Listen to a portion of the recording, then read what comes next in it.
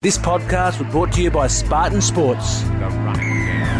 This is The Running Game, a rugby podcast that covers the sport from the ground up. I'm Tim Gilbert and I'm joined by my great mate, Matt Dunning. How are you? Great, Tim. You've been a great week and looking forward to today. Yeah, absolutely. And you work hard, don't you? That's one thing that we don't point out.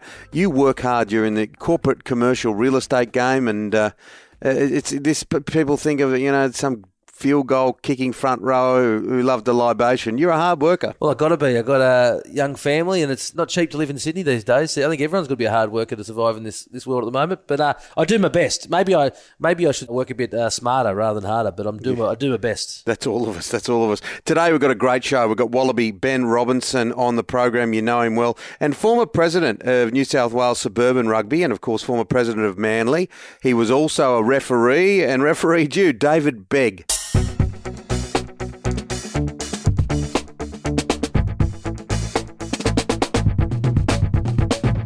Now, Matt, what was it like on some of these tours? We're going to speak to someone on the program today who was actually on that Under-21 Australia tour. What was it like?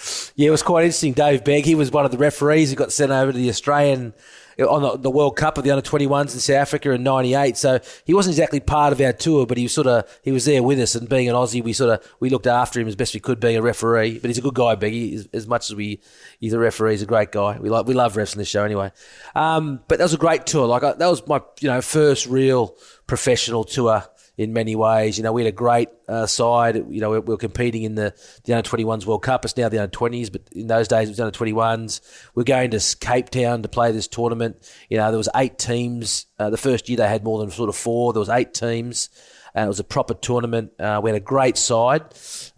Just name a few names quickly. Other than myself, there was Sean Hardman, future Wallaby hooker, Nathan Sharp, Jared Heaney, Phil Waugh, Manny Edmonds, Elton Flatley as captain, Sterling Mortlock, Bartholomew's, Don Byrne, Brendan Williams, Australian Sevens players. We had a great side, and Shane Dram was on the bench, great player. And we also had Scott Staniforth and Jeremy Paul, who couldn't tour because they were playing with the Wallabies, but would have been picked. They were picked but couldn't go because they were playing test footy. So we had a great side, and we played and we beat the All Blacks, which was the toughest game in the howling wind and rain in Cape Town. And it was a great running game. I think it was 6-3 we beat them or something like that. And we had a bit of a slip up against South Africa, which meant we had to finish first. There was no finals. It was sort of first past the post in a scoring system.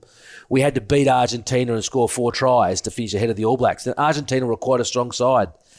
And we played them, and the build-up was fantastic. And we scored the 4th try with 5 minutes to go to win the World Cup and the Junior World Cup. It was just an incredible tour. I actually went on off the bench and I thought I'd broken my leg, but I found out it was my syndesmosis. So the 3 days that proceeded in Cape Town, celebrating our victory, I was on crutches. It was a really good trip and a really good time, and just shows how much fun you can have touring rugby. And it was one of those tours. We were very young, and there was so many people that became lifelong friends. We still remember that trip, and we definitely enjoyed the 3 days in Cape Town after it. Oh, absolutely, yeah. Those trips, those memories, just extraordinary. Well, as you mentioned, David Begg was on there as a referee. He is coming up next on The Running Game.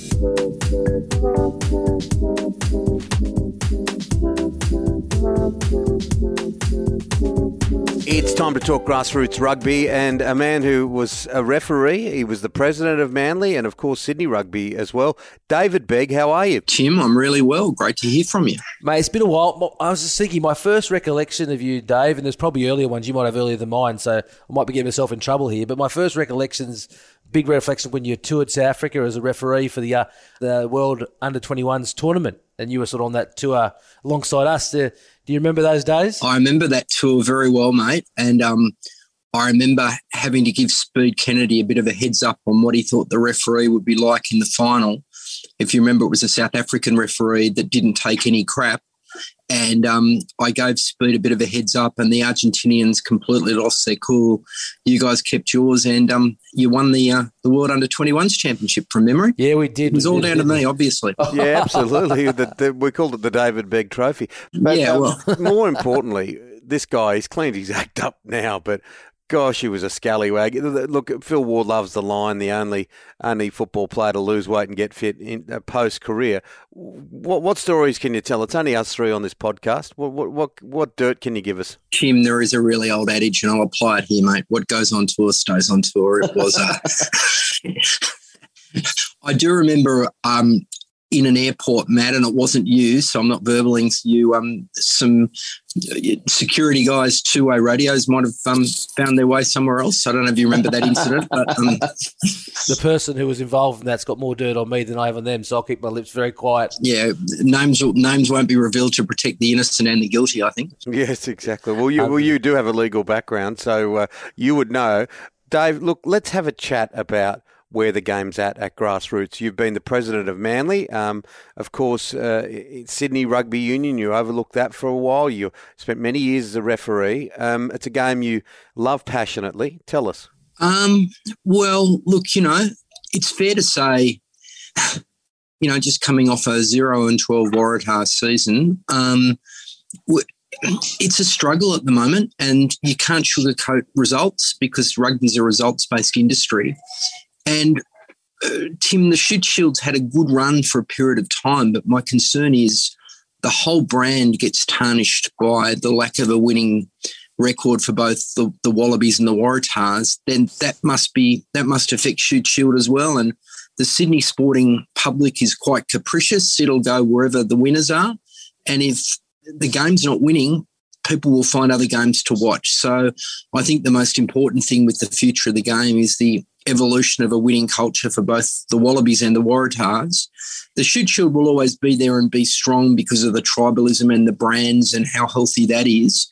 But even that being said, you can't rest on your laurels. And if one or two clubs start to dominate the Shute Shield again, as was the case probably 10 or 15 years ago, then, you might have Shute Shield grand finals being played in front of 5,000 or 6,000 people rather than 18,000 or 20,000 people. So I think there's a number of challenges for the game. And I'd make a more holistic observation. I think Australia has never really found its mojo in where it sits in professional rugby, particularly where the Shute Shield sits with the rest of the rugby landscape. Every other country around the world never had this kind of weird, strong club competitions in Brisbane, Sydney, Melbourne, Perth. And I think around the world, other countries have come to professionalism and done much better than we have. If you look at the path from 1995 when the game became professional to now, we've probably gone backwards more than any other country in the world.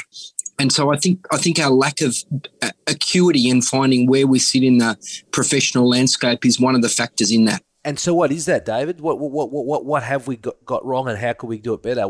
Exactly on that end. Matt, I think it's pretty simple. I think we should be having our elite players playing more Shute Shield. I think it's really simple. If we just take away the layers, they're playing games and they're playing in competitions over the last 10 or 15 years that in some respects aren't as meaningful as Shute Shield footy. And it's a great. Don't mean to interrupt, but it's a point that a lot of people have brought up, Dave. And as an observer and someone that's covered sport for a long, long time, it rings true, doesn't it? This whole idea of playing at club level, of playing that week in, week out, being a part of everything that goes with that, rather than being these sort of isolated, sort of almost artificial sort of elite camps and this, that, and the other. It's a lot more real, if I can say that. No, I totally agree, Tim. And Matt, you probably came in at the tail end of it, but you might remember there might have been times. I remember vividly going and watching the Waratahs play on a Saturday afternoon and then refereeing on a Sunday afternoon. And some of the same guys that had played on the Saturday would be running around on the Sunday afternoon. That was quite regular. And, okay, you're probably not going to get that in professional rugby. I understand that, bodies have got to be preserved and Rupa have prescribed games that people have to play a year. But we're not playing enough meaningful rugby. And part of the problem with that starts at schoolboy level, but part of the problem with that is the Shute Shield are games that matter and our elite players simply aren't playing them. Couldn't agree more with that, David. I think with our pathways, we have to put more emphasis on Shute Shield. I remember for that 21s tournament we spoke about earlier, we went into camp. I played the Saturday for Eastwood in first grade. The next day I was in camp for a trip to South Africa. Well, I don't think that wouldn't happen today. I reckon they'd be too worried about injuries. They probably had 3 weeks off, and definitely our elite players, as you said, don't have the ability to play shoot shield enough. You learn, Matt, your footy skills best on the footy field in meaningful games. That's where you learn how to do things properly. And as I said, it starts at schoolboy level. Where if you have a look at our GPS competitions now, there's probably 4 elite schools, CAS maybe 3 or 4, and ISA 2 or 3. Now, I can't for the life of me work out why those 3 don't merge and form one New South Wales schoolboys comp and play lots and lots of meaningful games. But we don't do that because there's a history of tradition of people playing GPS comp. Well, let me tell you, every second game in the GPS comp is now not as meaningful as it was 10 years ago. This is the problem. The code's not adapting with the times. Well, and the problem with that is you got different organisations. The problem with that is also the GPS schools, in my opinion, I'll make sure I got that, they don't want to be in a second-tier comp because they think it devalues their school and people going to their school. So there's so many factors, and I think that's the big problem with Australian rugby. But some of it's folly, isn't it? Because the bottom line is you go through all this, like half the year's trial games against some of these other schools, and a lot of the other schools are beating the GPS schools. It's simple. No, it is folly. And look, my son is in Year 12 at a GPS school, but I see their first 15 play, and they play probably 3 or 4 meaningful games a year and 3 or 4 less meaningful games a year. I think it'd be great if they went and played Waverley and Barker and Knox, and I know they'd be really meaningful games. And that attitude is emblematic of the wider malaise in Australian rugby. Correct. We're not having people playing meaningful games often enough. The Waratahs have come off the back of a 0-12 Super Rugby season. I haven't seen any of the Waratahs at Shoot Shield in the last couple of weeks. We either really mean this stuff about grassroots rugby or we don't. It can either be a platitude or it can be a meaningful contribution to the debate.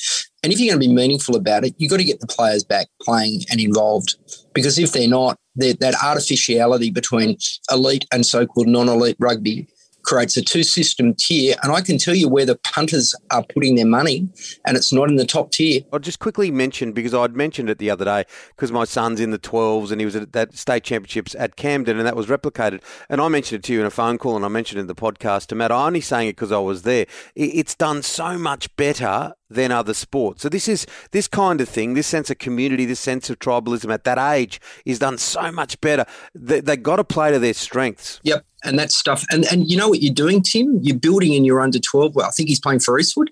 You're building in him the branding and livery of him being an Eastwood kid for the next 20 years. And he might not play a first grade game. He might only play 4th grade, but he might end up being club captain. He might end up being on the committee. He might end up being a referee, whatever it might be.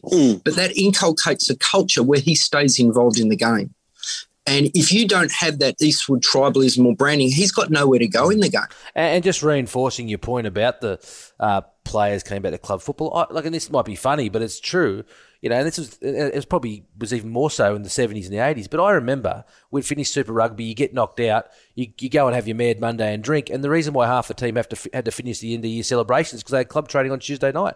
That was the reality of it. Half the team goes, we can't go out anymore, we're going to club training. So you get that pull up stumps, Monday morning, sleep it and go to training. And that was just the reality of the world then. You expected to turn up at club. If you weren't playing for the Waratahs or injured, you expected to be training and playing with club. Yep. But it wasn't like it was a burden, right? People wanted to do that. You wanted to get down to training with your mates. That's 100%. What people wanted to do.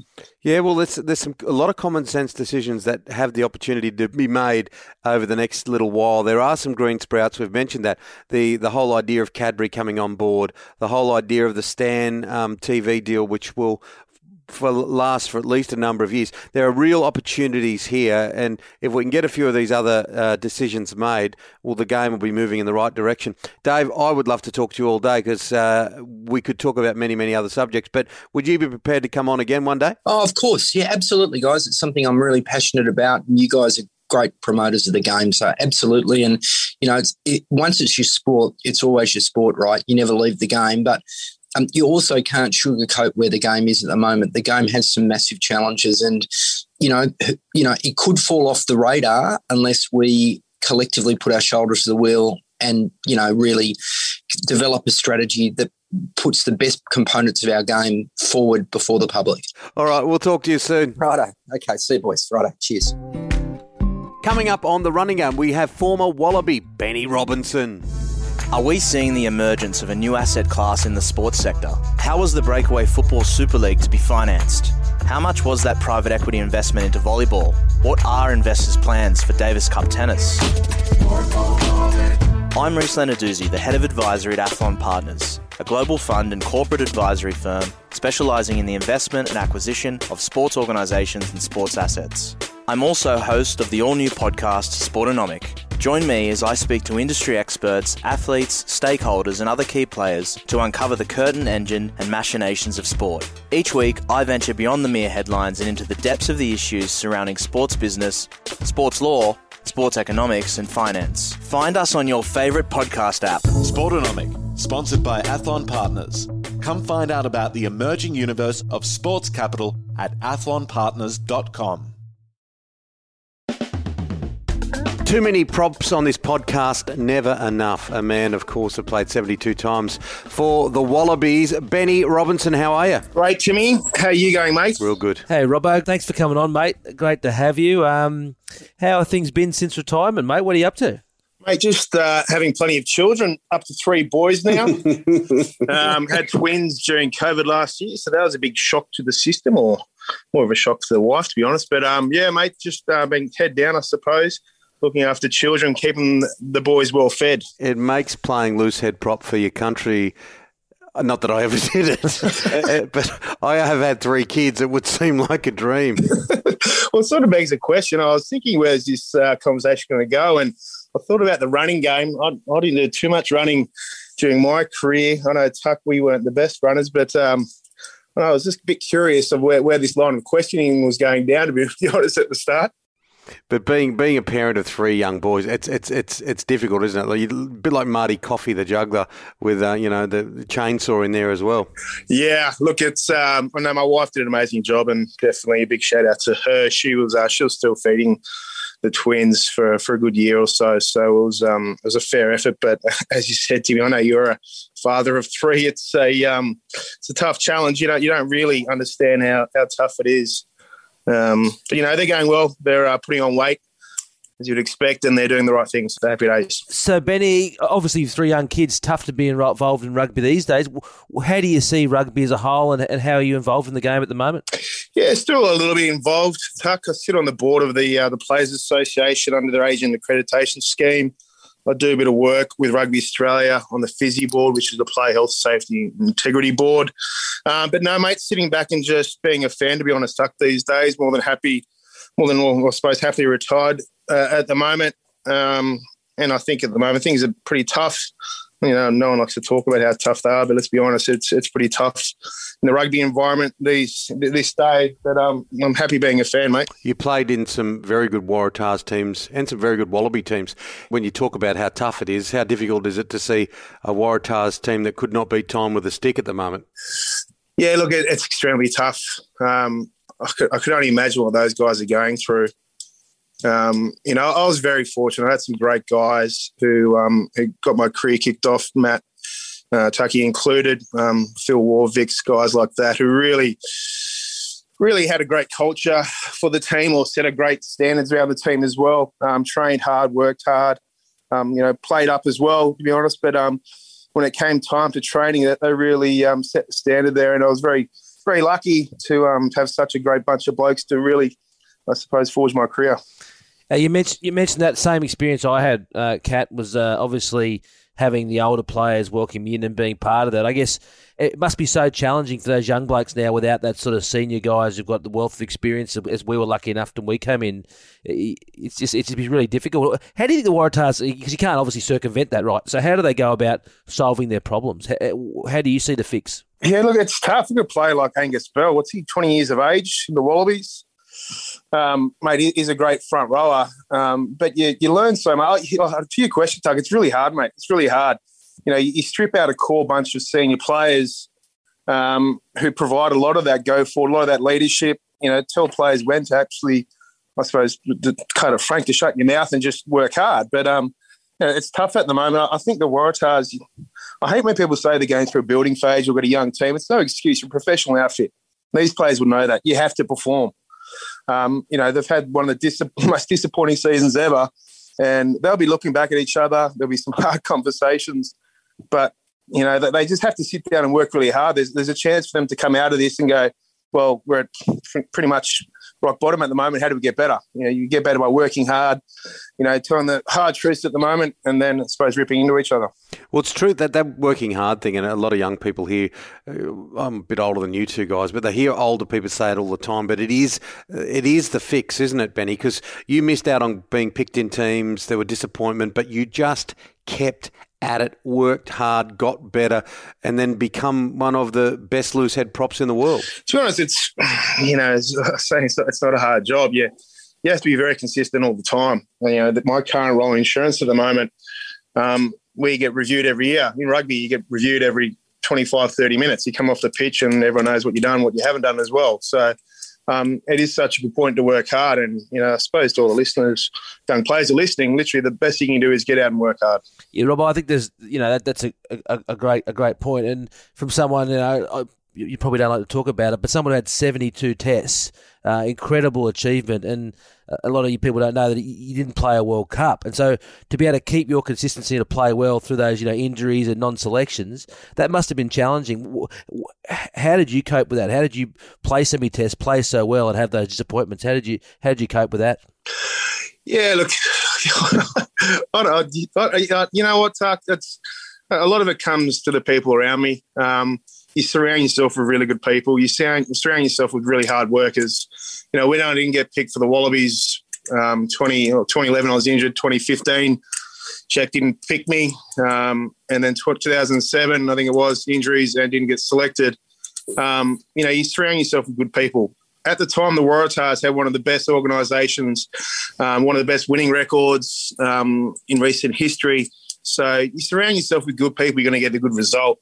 I know it sounds so cliche, but it's easy to go back like an organisation like the Waratahs, who had been so successful, who had such good players that I looked up to, that you worked hard for. You never want to let those guys down. It was quite easy to do. One of your good mates and mine as well, Phil Waugh, you look at him, such a consistent player. You can never really see a standout game where he was exceptional or he was made this, intercept try or whatever it was. But, you'd know that Phil, week in, week out, had a good performance. He made his tackles. He was high up in his tackle percentage. He carried hard. He was angry. He looked angry. You look at the players like that who really, I suppose, got me through. Resilience as well. You come to training time, you want to do your best every single time, and I think that's just the nature of playing professional sport or doing really anything, really. So, you wanted to win. What was it like when you did win? Tell us about a winning game for the Wallabies and everything that went with it. Geez, that's a while ago, Timmy. Look, it was a special feeling. I think, you come off the field absolutely busted. You sit at the change rooms and you'd have a protein shake or chicken wing or 3 or 4 beers, whatever it was. And it was just a sense of relief. Because that week or weeks leading up to it, there was a plan put in place. There was a strategy for the team. So, there was a sense of relief that you got the job done. Playing a team like the All Blacks, I think I beat them twice out of my career. Played them about 20-odd times. And, to come away from those wins were pretty special. Actually, pretty cool story. We beat, I don't remember, Tuck, if you were playing, it was maybe 2006. We beat the All Blacks out at Stadium Australia, I think it was. But it was the only game that my old man missed. And I don't think he ever saw me beat the All Blacks again. The other one was in Hong Kong, I think it was, or Japan. So there you go. So Robbo, talking about career, like I saw you play a lot of footy and you were exceptional. You played loosehead. You played loosehead a lot, being the smaller man. You played some big tight heads, and for mine, I don't know if you can recall this, but the test against England in 2008 in Twickenham, that must, for me, who was on the bench, I didn't even get on that test, but that was retribution for a lot of years of front row play that we've been through before, and to see you guys play so well and be part of that squad. How did you enjoy 2008 in that win over England at Twickenham? Mate, I think Stephen Moore got man of the match that game, didn't he? Yeah, probably. It was a special game. I remember the week leading up to it, I was still only fairly young at the time, that the press conference, normally they want all the flash guys, they'd get Sterling Mortlock or those guys. And that test, they pulled up the whole front row in front of the press. And I thought, what's this about? You know, I was only fairly young, so I didn't know really how to speak, but there was just so much emphasis on the front row and what's happened and, you know, what happened previously. But, you know, it was such a great game. There was so much pressure on the game. I think we just stuck to our core values, worked hard together. We supported each other pretty well. And had a ripper of a game as well. But, you know, I think talking about scrums, I think the Wallaby scrum was really unfairly sort of judged over so many years. You know, I came off the back of front row. I was working really, really hard. And I suppose I wouldn't be where I am with the guys before me. Those guys are really trained really hard during the week. Yeah, well, it's been lovely to chat. I mean, obviously, as a soft tackling back row for Patrician Brothers Fairfield, I wouldn't classify myself as one of the forwards of this podcast. But to have two props who are always the Broadway acts of the game having a chat together, just lovely to be with you two guys tonight. We're going to have a chat soon, aren't we, Timmy? The Eastwood Rugby Lunch. Yep, at Eastwood Rugby Lunch. Soon. Yeah, and Matty, there's tickets available. You both proud Eastwood boys? Yeah, no, definitely tickets available at the Eastwood rugby.com.au website. We should have 400 people there. It's going to be a great night. Me and Ben will be on stage, so hope it's reinforced, Kat. And then and Timmy's up there too, so we'll need all three of us. Come up some new content. It's drying up for you boys. Maybe it's my chat these days. We're going to need some heavy cement to support that stage. Gentlemen, it's been wonderful. Talk to you soon, Ben. Cheers, guys. Thank you. That's it for the running game this week. We'll be with you every week with more rugby chat and great interviews. Follow us on your favourite podcast app. Thank you to today's guests, Ben Robinson and David Begg. Thank you to our sponsors, Spartan Sports, and of course our wonderful producer, Mr. Dan McHugh. See you next time, Matty. Thanks, Timmy. One of your best. Thanks, mate.